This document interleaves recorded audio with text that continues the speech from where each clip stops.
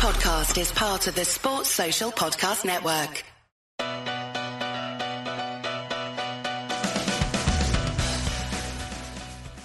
This World Cup, and now this is Lloyd Williams charging for all he's worth. Oh, it might work for Wales. They're going to score under the post. And it's Gareth Davies who's been one of the stars. Welcome to another special Rugby World Cup episode of the Attacking Scrum. The Rugby World Cup is in full swing. Things are about to get very, very nervous for Wales. And we thought, what better opportunity to take a nice break, a nice deep breath before the end of the pool stages and the knockouts by chatting to the author of a fantastic new rugby book called Remarkable Rugby Grounds. And there's nothing I like to become a real nose about more than great grounds and stadia around the world. So a big welcome to Ryan Herman. How are you, Ryan? I'm very well, thanks. Lovely to meet you, Jed. Thanks for having me on. No, great to have you on. Now we're going to go on and talk about some of the grounds in the book. How many are there in total in the book? It looks like over 60 or so. Yes, 80. 80, wow. And actually, we might come on to this later on. There's about half a dozen which I really wanted to get in that didn't make the cut for different reasons. Partly because some of them we just couldn't get the right images, but I'll happily sort of tell you about the ones that didn't quite make it. Well, if Rodney Parade in Newport wasn't on it, it should have been. And I'm going to give you that as an advanced freebie. So whatever was on the long list, make sure that you tell me Rodney Parade was on it, because it is, of course, the home of rugby. I'll happily say Rodney Parade was on there. Good stuff. And yes, you've written Rugby's Remarkable Grounds as well, which I will definitely check out another time. So before we get underway, I kind of wanted to ask, like, what is it that makes a ground remarkable for you? I think, that's a very good question. I think it's kind of partly, if I think about what the best, and actually I mentioned this in the book previous to this, the Football Grounds book, and actually my favourite stadium in the world is a Principality, which I know sounds convenient because we're talking about it right now, but it is actually in print, so that I can back that up. And for me, it was about three elements. One was location. So if you think about Principality, it's most wonderful location. I think it's it's the atmosphere. Again, it's proximity to the pitch. I think those two things, and the fact that you've got a focal point for, usually, I guess, with smaller grounds, if there's a focal point for the support. But ultimately, I think those two things, that the location was a real key thing behind that, but also the atmosphere that a place can generate. And I feel, for me, it's kind of the Principality of everything you want. Also, I guess the infrastructure around that is that you've got loads of places to eat and drink. So you're not in a kind of a ground that's in the middle of nowhere as well. Because there are some wonderful grounds in the world, but some of them aren't necessarily in the best positions. So you feel that you've got to get there kind of, an hour and a half beforehand, and there's nothing to do. So I think everything about that is kind of set up perfectly in terms of location, in terms of being in a city where it's great fun, a great city to go to experience a sporting event anyway, let alone everything else that's around it. And it just feels like the perfect marriage of everything, really. Yeah, it's a really interesting one, because in recent years I've had a bit of a moan on here about the atmosphere inside the stadium, and I think that's it's nothing to do with the stadium, because we've all been there on days when it's bouncing, and it is one of the best places to be. But it's more to do with the kind of, I think a lot of fans have been priced out. Obviously, the rugby hasn't been particularly good the last couple of years, and I think that that affects things. But certainly one of the most remarkable things is it's not just like it's in the middle of a town. It's an international stadium in the middle of the capital city, which you get all of that buzz around you. There's because there's so many people in the city who aren't even going to the game, but they're just there in amongst it, and it is a special place on match day. And similarly, but I think I likened it with Twickenham was, I think it was over in the book, the best time to experience it is actually for one of the club finals, not to go to an international. Again, the same problem of, there's a lot of, it's a familiar gripe with Twickenham, too many corporates, too many people turning up as sort of, I guess, tourists, if you want to call them that. And a lot of them are just quite tanked up beforehand anyway. And it's almost like the game's passing them by. And you think also the cost of going is, as you say, quite a few people who would otherwise really love to go there have been priced out. So I think there's that challenge as well. Yeah, it was a really weird one, actually, because I went on in a work capacity to Twickenham a couple of years ago, and I did the whole car park thing, which I'd never done before, and I found it really odd.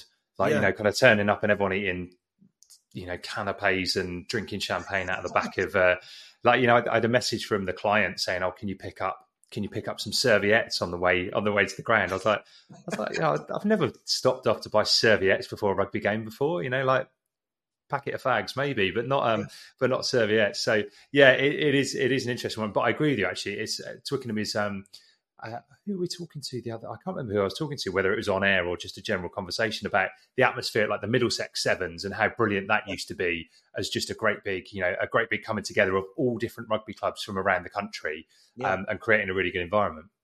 Yeah, and obviously there's other challenges with Twickenham as well, as getting to and from. And I guess the thing with Cardiff is you'll happily hang around for a couple of hours after the game as well. So I think if you're Twickenham, if you're trying to get back after a game, and you're thinking, I'm in a bit of a rush here, I need to get back into town for in half an hour's time, then you're stuck at the station for a good hour or so. So sometimes that can take the edge off things as well. You can have actually quite a good experience at a game. That journey back away from that, which takes an age to get back home. Suddenly, that kind of it dulls the experience somewhat. Yeah, no, absolutely, couldn't agree more. And when you're drawing up that shortlist we were talking about, so you kind of mentioned there some of the things that went into it. What were the other considerations when you were choosing what made it into the book? I think when we draft up a list, I knocked up a list to begin with, and there's certain ones you think they're kind of the gimmies. But I think the thing I liked about doing the football grounds book was actually the ones that people aren't necessarily familiar with, the surprises, and that's as much of me trying to find those places and finding someone thinking that's amazing. That I think there's hopefully a lovely story behind that. One of the things was to get as many different countries as we could. We didn't want it to be just about the home nations, about France, South Africa, Australia, New Zealand, although there's quite a lot of that. So it's trying to tell a story about how rugby's played around the world. So within that, I think trying to find as much variety. And when you turn each page, it should be that each of these grounds is noticeably different. It isn't just all big new steel structures. That was the thing that we're very keen to sort of try and do with football, and to some degree replicate that with rugby. With rugby, I think that the grassroots, we've used probably more grassroots grounds than we did with football, particularly with Wales, for example. And really trying to say it isn't just about Twickenham or the Principality or Stade de France. These are the heartlands of rugby, and where rugby's more, this thing of a bit sort of cliche, but it's a bit more in the game. There's the role that the ground plays within a community, and I think there's some wonderful examples of that that we have from Wales. Yeah, we're definitely going to come on to that. So what I thought we would do is, because there's so many grounds in there, as you say, 80 grounds in there. Many people will be familiar with, and as you say, there's lots that they won't be. So I'm going to start with some of those that our listeners might know a little bit about, and then we'll go on and talk about some of the other ones that are a bit more obscure and a bit further afield. So the first one I want to start with is St Helens in Swansea. Now, this is a ground that many of our listeners will have watched many a game at, and none more so actually than one of our regular co-hosts, Yestin George, who grew up watching Swansea. The thing that I really enjoyed reading about this: did Dylan Thomas really win the Swansea Grammar Mile race? That's a story. That's a story that I'd read.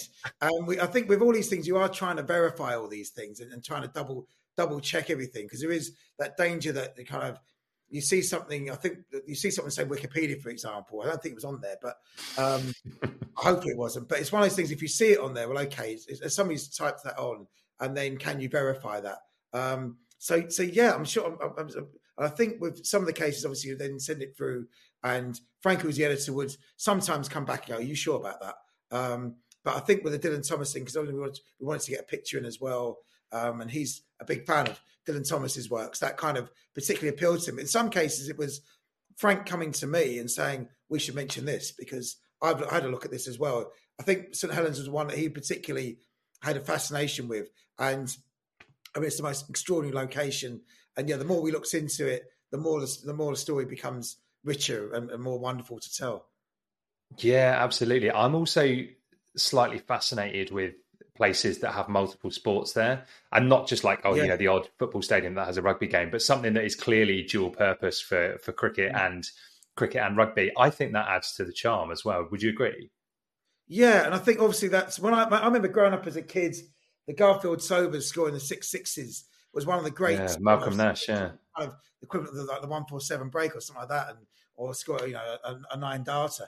And there's I was trying to find a bit of commentary. It says it's going down. I think it's on its way to Glamorgan or whatever. There's some line about that they say he's hit the ball so far out the ground, and that was one of my memories as a kid. They show like his sporting moments, great sporting moments. That's one of the moments I always thought remembered as a kid was Garfield. So it was happening in that ground. So yeah, that's an absolute sport moment of proper sporting history. Yeah, definitely. And like I say, I think, it really appealed. And you mentioned in the book as well, the fact that obviously similar Bramwell Lane, hosted cricket until into the 70s. I love those kind of things that, perhaps you don't get as often today, and with kind of purpose-built stadia and stuff like that.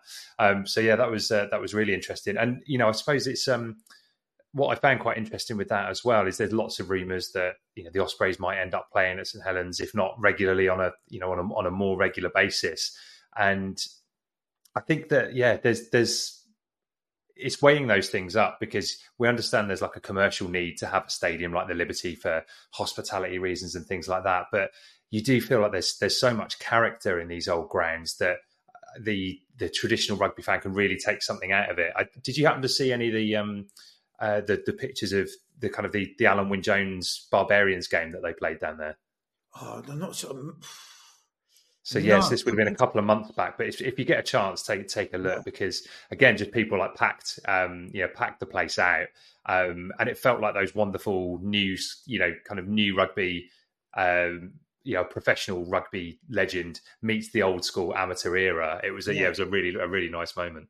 Yeah, and one of the things we're trying to tell through the book was kind of how rugby's evolved and changed, not necessarily all for the better, and what happened, particularly in Welsh rugby, for example, with creating the regional teams and how that affected how that had a seismic change for the sport, but also the fallout from that as well. And obviously, not all of it. Some of it maybe was worked for the best. Not all of it has. Interestingly, we may come on to Traorca at some point, but we will. Yeah. And I've just done a story for them recently for the Rugby Journal, which we'll come to in a bit, but how how regionalisation affected the Ronda. And their plans to create a regional team for that. So for me, it was kind of partly was trying to explain to somebody who doesn't necessarily follow the sport week in, week out. And we know that by and large, that's one of the challenges with rugby is that not everyone does follow the game as intensely. Obviously, you get it for the Six Nations in the World Cup. So hopefully somebody reads it will kind of think, oh, they'll learn something from it, as well as having some knockout pictures as well.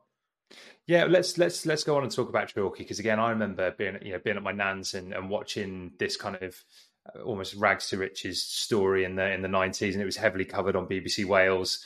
I think, as you mentioned in the book, kind of like the precursor to the Netflix Drive to Survive stuff, and it was a remarkable story, but again, a remarkable ground. And one thing I absolutely love about it is the train line that just so you could see the trains running past it as they're playing, as they're playing a top flight game in Wales. It was fantastic.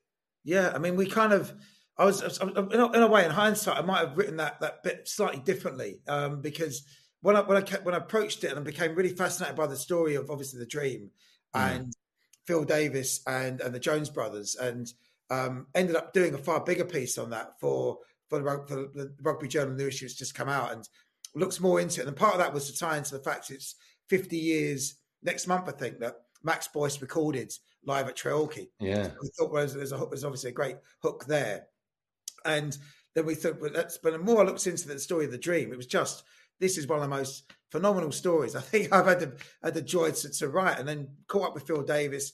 We chatted for hours and hours. Spoke to Eric Sykes, who's the bloke who directed the Dream for BBC Wales, and the whole story about how that came about. Obviously, the club's on a better footing now, but how they chased this, how Davis wanted to create a team for the Ronda, and he kind of saw the future was coming about how rugby was going to change. I think he wanted to have a merger, if I've got this right, with Pontypridd, and they just weren't interested at all. And I think at that time you could see why they would have pushed back against it. But he was like, this isn't sustainable as it is right now. We can only go so far. We have to keep evolving this. And obviously he wasn't able to do that. And then the club almost went into oblivion. But it was just But then set against that is this wonderful ground as well. And some of it in researching it was just ringing up people at the club and saying, how would you describe the ground in a way that I'd probably tell it more vividly than I can. So that helped as well, is that everyone was really kind of wonderful in terms of coming forward and sharing little stories as well about the grounds that I wouldn't have necessarily known and you couldn't necessarily find just trawling online. So, but I think of the Torquay story, even that fact of that's where effectively that live at Torquay is where Hymns and Arias comes from, and there's so much to it in just one small club. Yeah, it's and the fact that Davis and Jones found religion, having been two of the most uncompromising players in the 80s, or a team that was known for really roughhousing everybody else. And Phil talks about a specific game that they played for the Ronda against, I think it was Cardiff Schools, and they got beaten 66-0 and said, right, we're never going to allow that to happen to us again. They said, we can't match certain other clubs for their ability, so we'll find another way to beat them. And that ended up, obviously, Clive Jones, I think it was Clive Jones, ended up becoming just an atrocious reputation. The only player, I think, to have 2 life bans from rugby. And then amongst all that was to tell, so there was so many elements to the story, and where I was trying to condense all that into about 350 words for the book, which thankfully, one of the beauties of doing a book thing like this is you end up learning all these stories, and then you think, well, I can take the story somewhere else and write it a bit more long form. Amazing. Well, yeah. Also, if you get a chance to do rugby's or remarkable rugby kits, the Torquay one from the 90s again is just magnificent, with that black with that zebra head on it and John Smith sponsor. It's just a beautiful looking kit. Let's stick not a million miles away and have a chat about Sardis Road. You mentioned Pontypridd there. And yeah, again, I remember watching rugby in the 90s, a feared pack, lots of cult heroes in that team. And Sardis Road was a damn tough place to visit. But tell me about this nickname, Dan's Muckhole. Yeah, I'm just going to refer to the book. So we wrote it some time ago.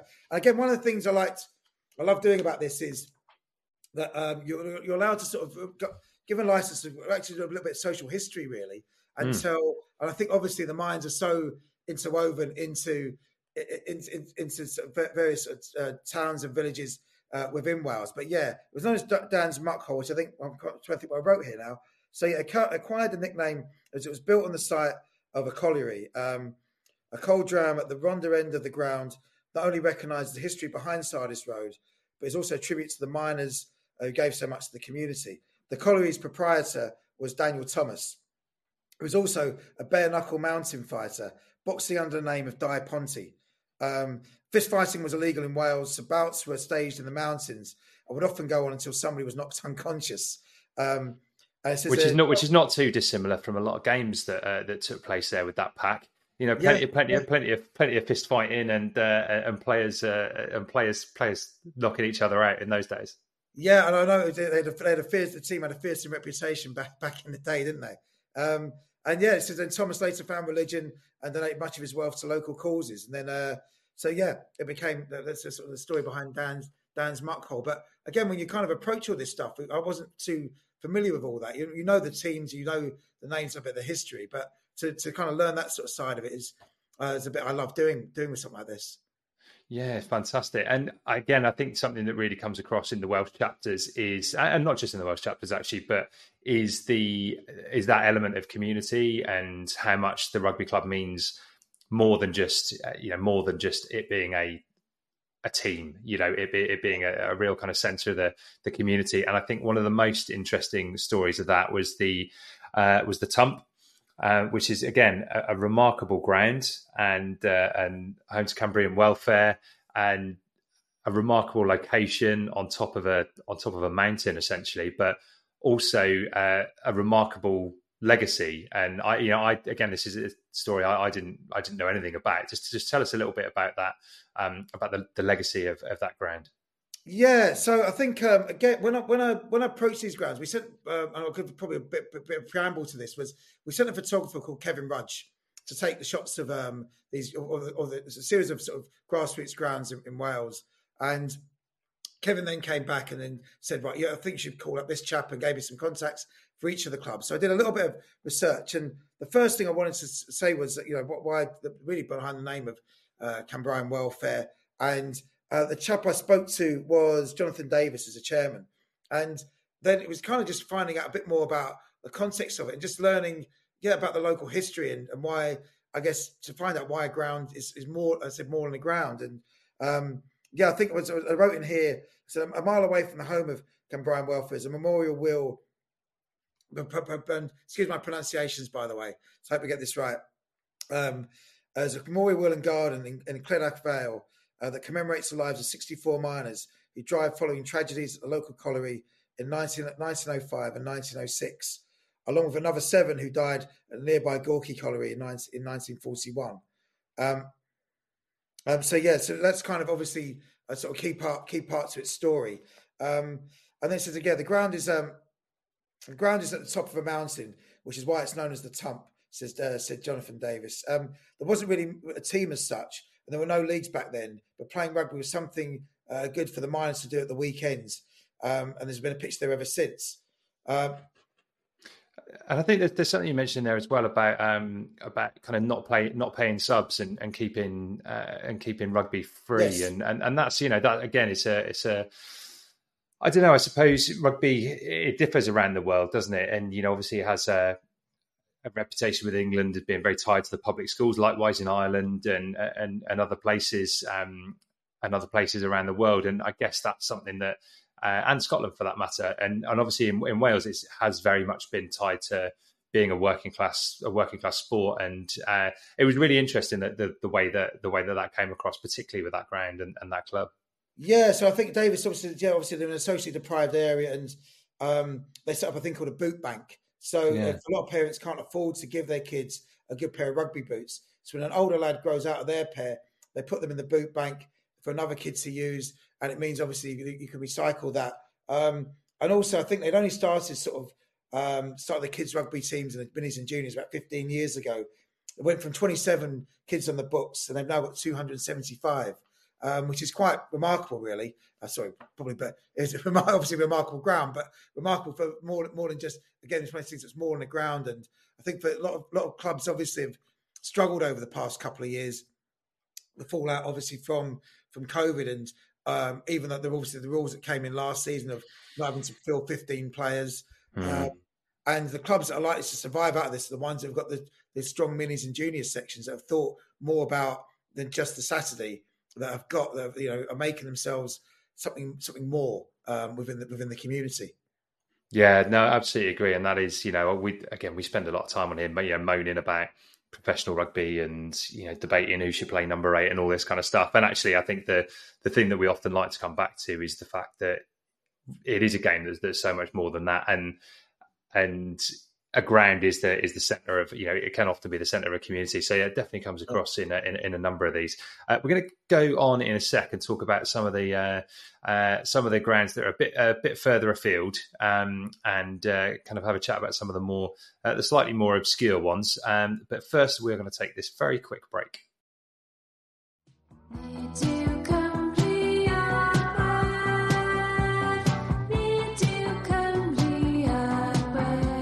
Into the second part of the show, you are listening to the Attacking Scrum. It's a special episode, and we're chatting with Ryan Herman about his new book, Remarkable Rugby Grounds. Now, this is one we've chatted about.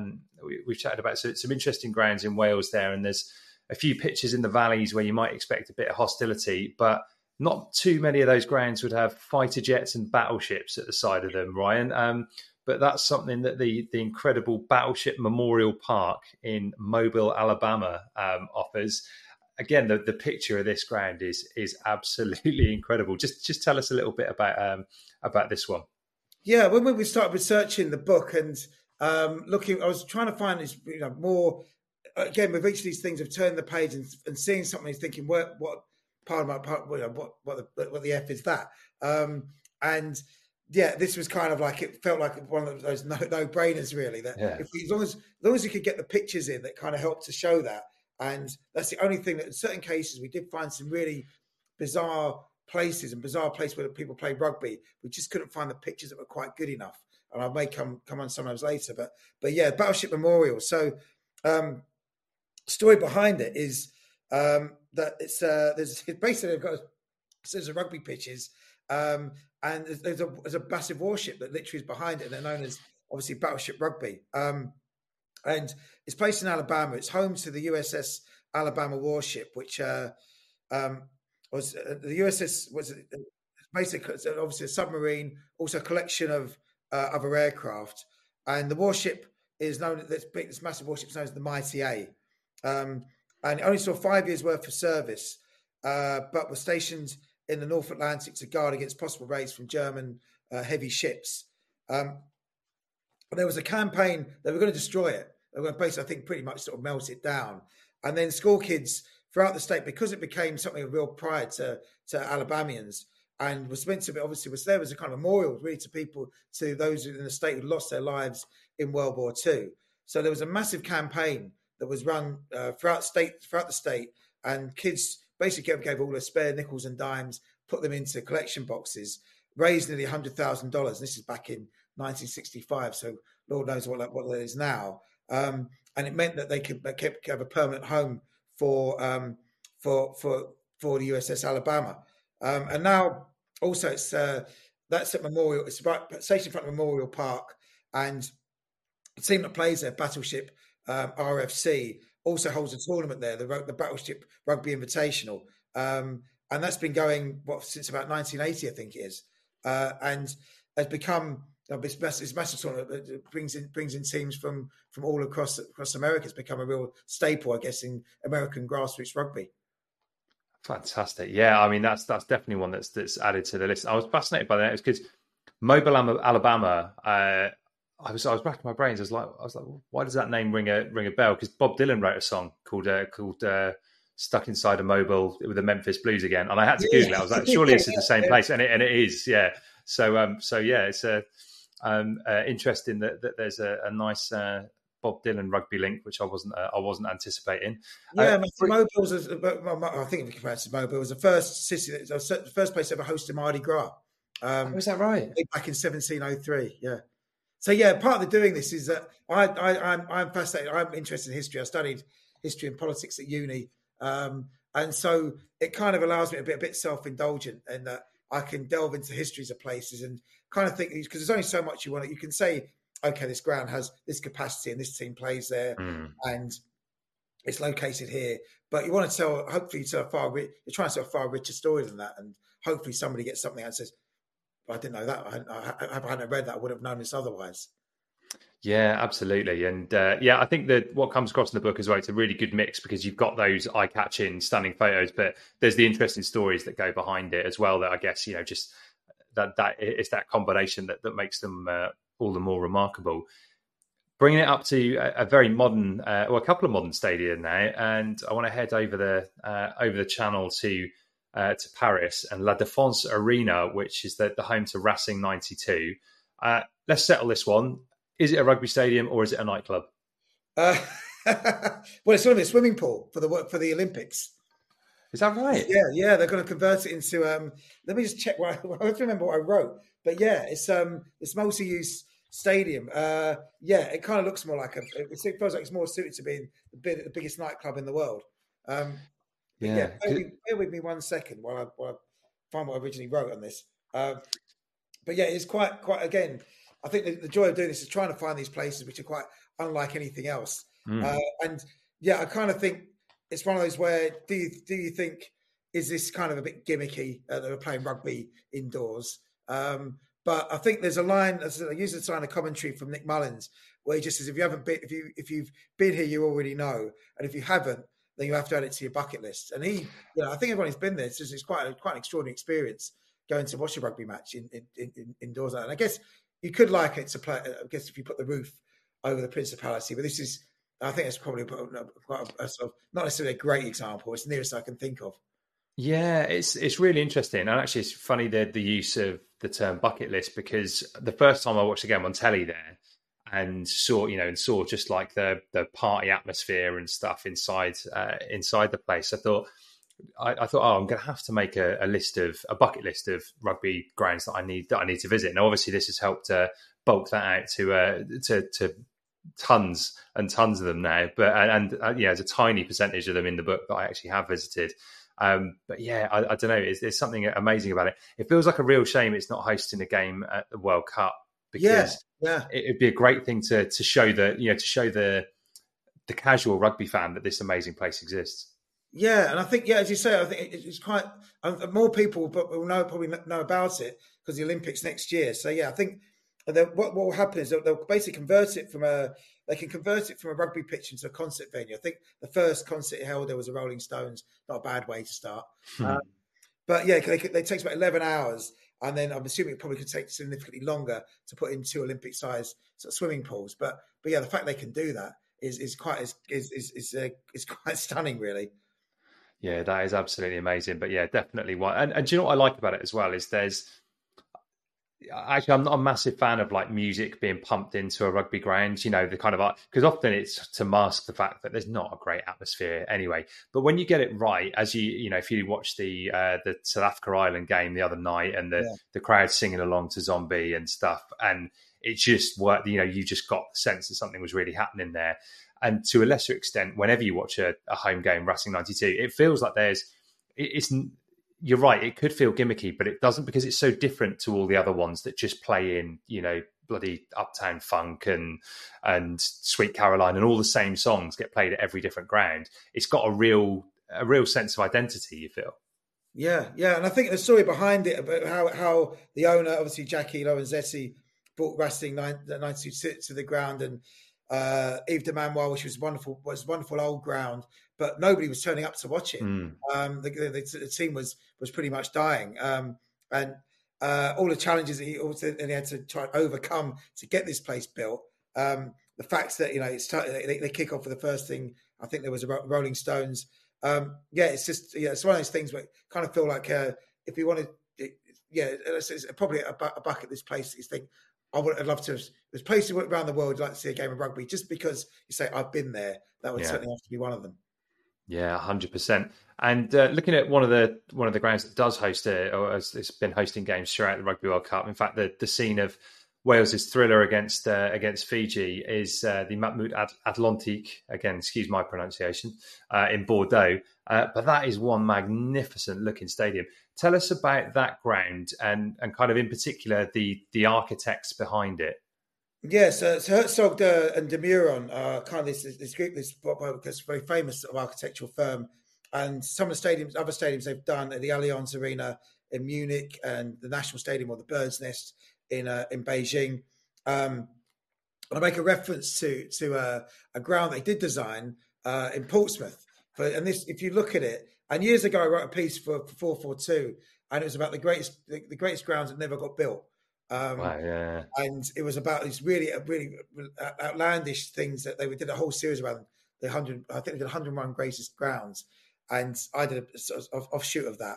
And this stadium, which was all the more nuts because Portsmouth was imploding. It's financially going to the wall. And meanwhile, they're commissioning these world famous architects to design a stadium that was no way on earth. They couldn't get built anyway because they wanted to build it right next to a naval shipyard, so it couldn't have got done anyway. For reasons of national security. So but the whole thing was utterly bonkers. But yeah, I think it's unlike. It's an amazing stadium. Initially, when I actually chatted to a couple of friends who are Welsh football fans who went over there for the Euros, and I said, "What was the experience like going into the ground?" Just to give me a sense of what it's like. And I said, "It feels like almost 2 grounds. That you've got this amazing, spectacular edifice outside. It feels more like a bowl on the inside. So yeah, quite unlike anything else in the world." And there was, when I was researching, I found this great quote from this chap called Kristen Capps, who's a journalist based in Washington, and I think occasionally writes about architecture. And he described it as, this stadium, this gorgeous artful building, it's nowhere near Washington DC. It's a Nouveau Stade de Bordeaux, a whole ocean away in Bordeaux, France. What went wrong, DC? Why can't we have nice things? At a glance, it looks like a juiced up John F. Kennedy Center for the performing arts. And yeah, it's unlike, it's a sports stadium, but it could just be a sort of a wonderful art installation or something like that. Yeah, it is amazing, and for some reason I didn't notice it like watching the coverage of the Euros, however many years ago, 8 years ago now, and yeah, I just noticed it on the telly the other night and thought, my God, that is just such a Yeah. striking ground, and yeah, like you say, I can see why you'd see that as two different stadia. Also, I was going to ask you as well, like in the era of identikit stadiums, is it possible to build a remarkable ground without breaking the bank? Uh, yeah, and I'm trying to think of some examples of somebody's done it quite relatively inexpensive. I'm not sure how much the Macmillan Atlantic cost. Mm. I mean, actually, thinking about the Principality, if you think back to what it cost, actually, it was relatively cheap. Um, Yeah, and so, compared to Wembley that followed shortly after, that yeah, went monstrously over budget and didn't have a roof, it was kind of like the blueprint of the time of how to build a striking modern fit for purpose stadium. yeah, and I'm trying to think of another example of where that's happened. I mean, I suppose unfortunately, Tottenham it would be one of late yeah, that's kind of they went over budget in the end. over It's there. an Yeah. amazing ground, and I've been there. And what I love about it, in a way, it kind of feels like a weird comparison, but the way the Principality just appears, you literally turn a Mm. straight corner and it's there. That's the wonderful thing about Spurs Stadium. Obviously, they've kept it in a place literally next door to White Hart Lane. They built on top of that. But if you walk down White Hart Lane, the road from the station to the ground, and suddenly you turn the road, it's like this huge thing appears. And the fact they've done it in a really urban area, Yeah, really, walking down the Seven Sisters Road, yeah, is proper, proper urban London, isn't it? And then yeah, you're right, this kind of really modern, modern feat of architecture. It is, yeah, and again, it doesn't look like all other stadium, like the Milton Keynes, Riverside, yeah. they all kind of look a bit like Lego Stadia, really. Yeah, you're right. There's this era of stadiums that were built probably sort of early 2000s, and they all, I think I'll probably put Pride Park into that, as you said, Yeah. the Riverside. They all kind of somewhere between 20 and 30,000, and they're all fine, but they're all kind of, yeah, they kind of, one kind of blends to the other. And the only thing that distinguishes them is the colours, but it all Yeah. feels like they all feel the same. And I think the problem, obviously, with the bowl, one of the things that I think is really important to a ground, and where probably the Tottenham ground's got it right, and where maybe Arsenal didn't, for example. And I know we're getting off on a football tangent, but it's having that focal point, having an end, Mm. where that home support is, and where it generates the atmosphere, and that's important for any ground, really, be it rugby or football. Yeah, that's true actually, and I kind of feel like that's something that that the Millennium has lost in recent years. Is that it does feel quite disparate, and I think I've spoken about this. I think it's probably a completely madcap idea, but I love the idea of there being like a singing end, an end that is just ideally the tickets be a bit cheaper. Ideally, it'd be safe standing in there, and that's where the noise emanates from, and the rest of the place would follow.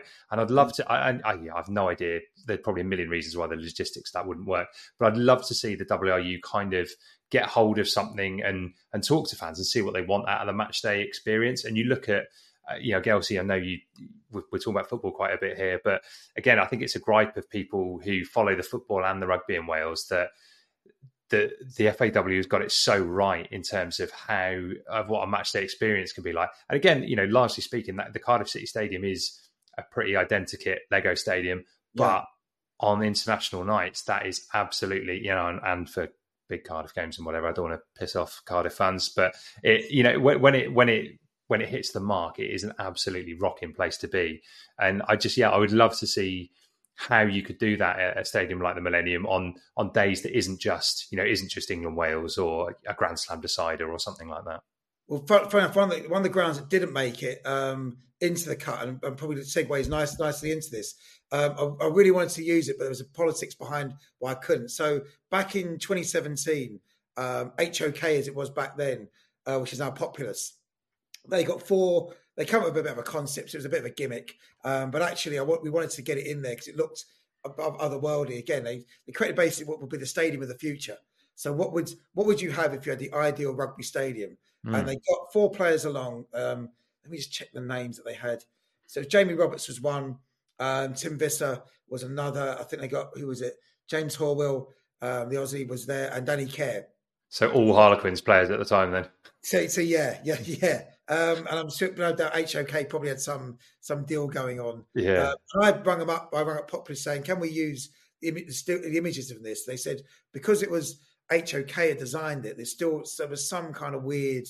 They didn't have the intellectual property rights. Yeah. Yeah, exactly. So that was a bit frustrating. But one of the things that the Care said was the reason why I loved the Principality was the drive into the stadium, where you drive through the city and you've got the atmosphere and the fans are giving you some as well. But what he also, I think, I'm sure it was him who suggested it. Said what he'd love to see was a safe standing area that was introduced between 22 and the try line, and he said that would increase the atmosphere. And also, if you put a group of fans in, thinking about this as we're talking about it now, you could reduce those prices, get more people in, and it would just feel they'd be right close to the place. It enhances the atmosphere of the game, but also, I think that I can't see why it seems like a win-win really as an idea, and it's kind of like that was an idea that was mentioned 6 years ago, but actually, as we're talking about it now, feels like something that maybe they should consider.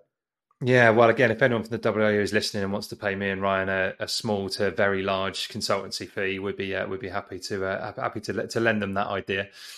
Let's talk about some of the ones that didn't make the cut. Then, what was on the long list of other grounds that didn't make it for one reason or another? Yeah, so there was I mentioned it in the book, and as we talk about the World Cup, there was a grandstand, the Grandstad Risa Rangis, which was I sort of explored a bit more, and I said another piece I've written following on from the book. And this was a ground that was the French Rugby Federation had put all their energies behind back in 2013. I think the designs were initially unveiled, and they said it would cost probably around 350 million euros. And then Bernard Laporte came in 2016, and part of his campaign pitch was to scrap the idea. He was dead set against it. And when you look at the designs, everything looks wonderful in CGI anyway, and doesn't necessarily look as great in reality. But I think as a comparison, it felt like some of the elements of it, certainly similar to the Tottenham Hotspur Stadium, it was going to be like the last word in rugby grounds. Obviously, purpose-built stadium purely for French rugby. But Laporte came in, scrapped the idea. And actually, for all the bad things that Laporte has done, and all the awful things, and obviously, he's found to be a wholly corrupt person. But he saved the French Rugby Federation from probably spending what would have been the thick end of $1 billion in the end. If you think about the cost, which just kept going up and up and up. All these big projects, so often they go massively over budget. And French rugby now is currently turning over a massive profit, the absolute polar opposite of the RFU. Has got through COVID, didn't have any of those problems. Had they built that stadium, those problems probably would have been there. So it could have ended up becoming a bit of an albatross for them. So we thought that was a really fascinating story. There was another place, Maimonides Park, which I actually wrote the copy for. We just couldn't find the pictures that were good enough. And this is a place where Coney Island theme park is in New York. No way. Yeah. So you've got the whole theme park as the backdrop for the rugby, which is basically it's a baseball park, and they used New York Rugby, stayed there for about 2 years to play Major League Rugby. And the story behind it was that originally, obviously, it was the land was home to Steeplechase Park, so it was a big theme park there, and it was Fred Trump that bought the land back in, I think maybe the 1960s it might have been.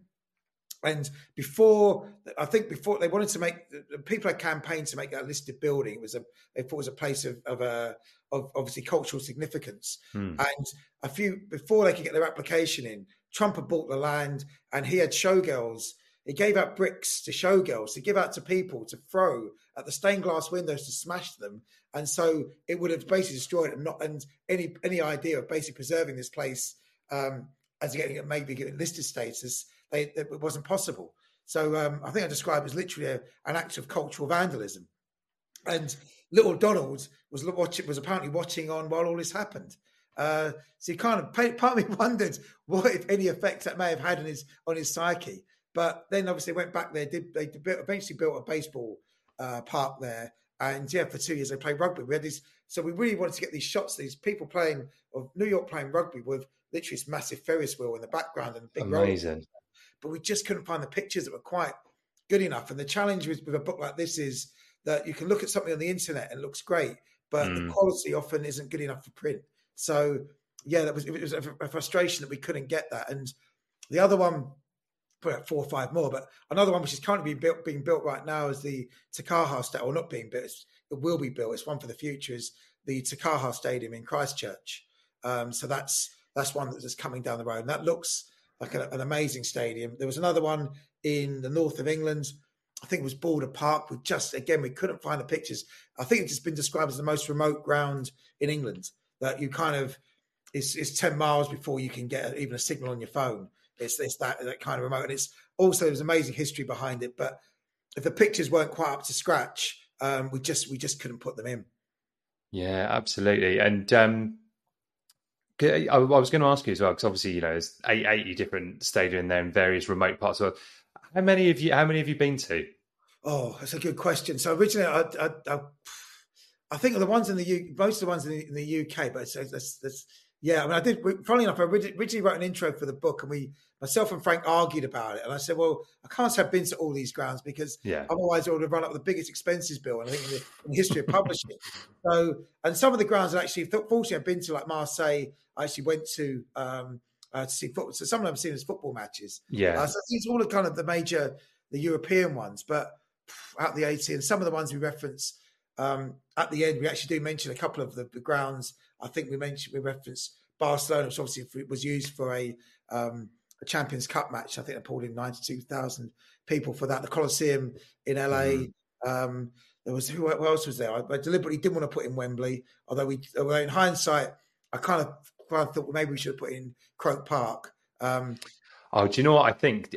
Again, that's a big regret that I never went to watch a game of rugby there, because again, you could just hear the noise on telly, particularly that England game in 07, I want to say.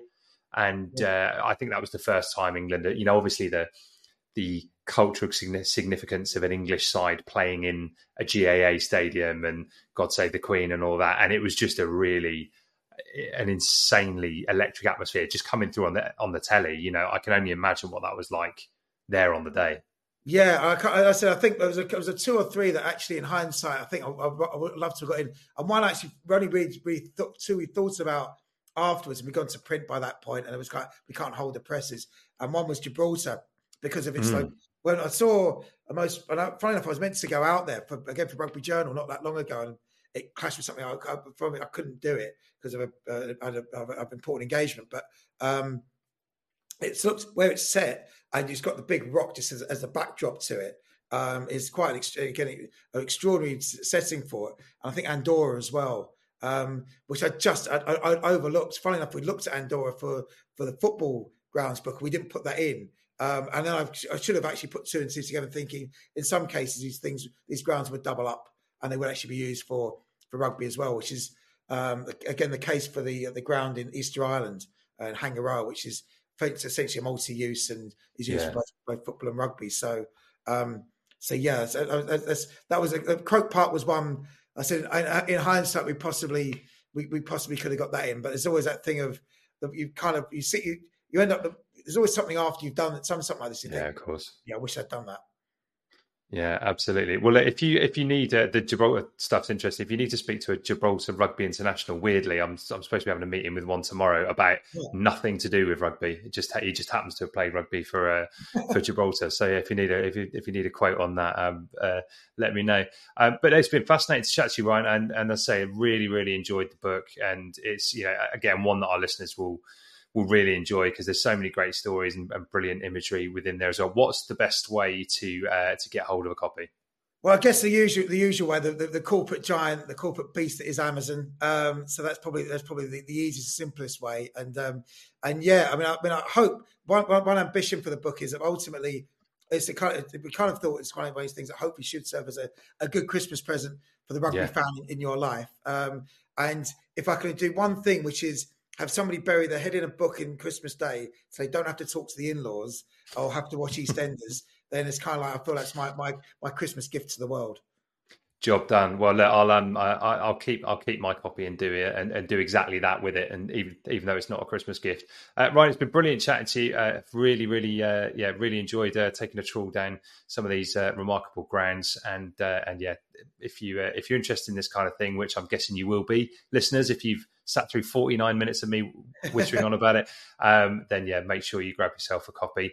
Lots more rugby content coming up from us this week. As you will know, if you listen regularly, myself and Dan are heading out to Nantes on Friday. We're going to be doing a live show ahead of the game, which will be very exciting.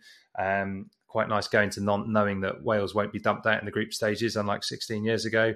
And lots more stuff will be coming over from there. So make sure you subscribe, follow on wherever you listen to your podcasts. And if you've enjoyed it, make sure you drop us a review on Apple Podcasts. Right, we'll be back to chat rugby with you very, very soon. Thanks for listening.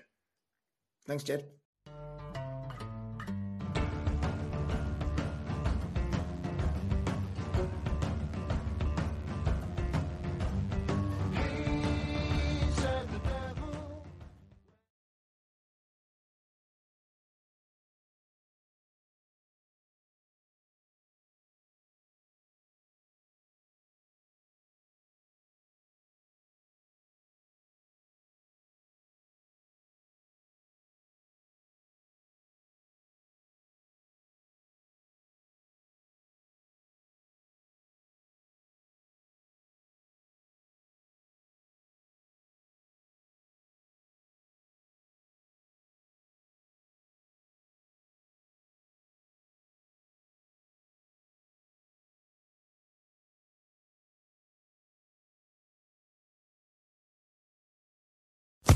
Sports Social Podcast Network.